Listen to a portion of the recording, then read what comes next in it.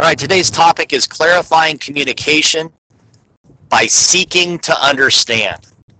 In business, I see a lot of errors in communication that result from what David Sandler likes to call happy ears. And what essentially that means is people hear what they want to hear, not what the person on the other end is attempting to communicate.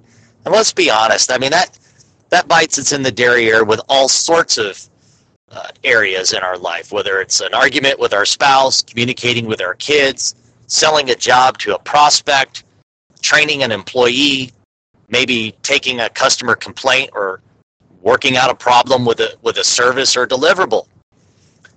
The problem with happy ears is it's usually a result of us being emotionally involved in the conversation. We've talked about that before, right? Leave your inner 6-year-old in the car or leave them at home when you're involved in a business conversation, right? Attempt as much as possible to remain in an adult ego state, which is logical, and not become emotionally involved in the conversation. If you can do that, you will better hear what the other person's attempting to communicate to you. And if it's unclear, you'll be more apt to pick up on that and clarify. And so there's two main techniques that we can do that. We can paraphrase people, or we can directly mirror what they've just told us in an attempt to get them to confirm that, in fact, we understand what it is that they're trying to say. The goal in great communication, especially where there is a conflict or that person's not sure we hear them, is when we can articulate back to them what it is they are attempting to say, and we get from them something to the effect of, yeah, you got it. That's it. That's right.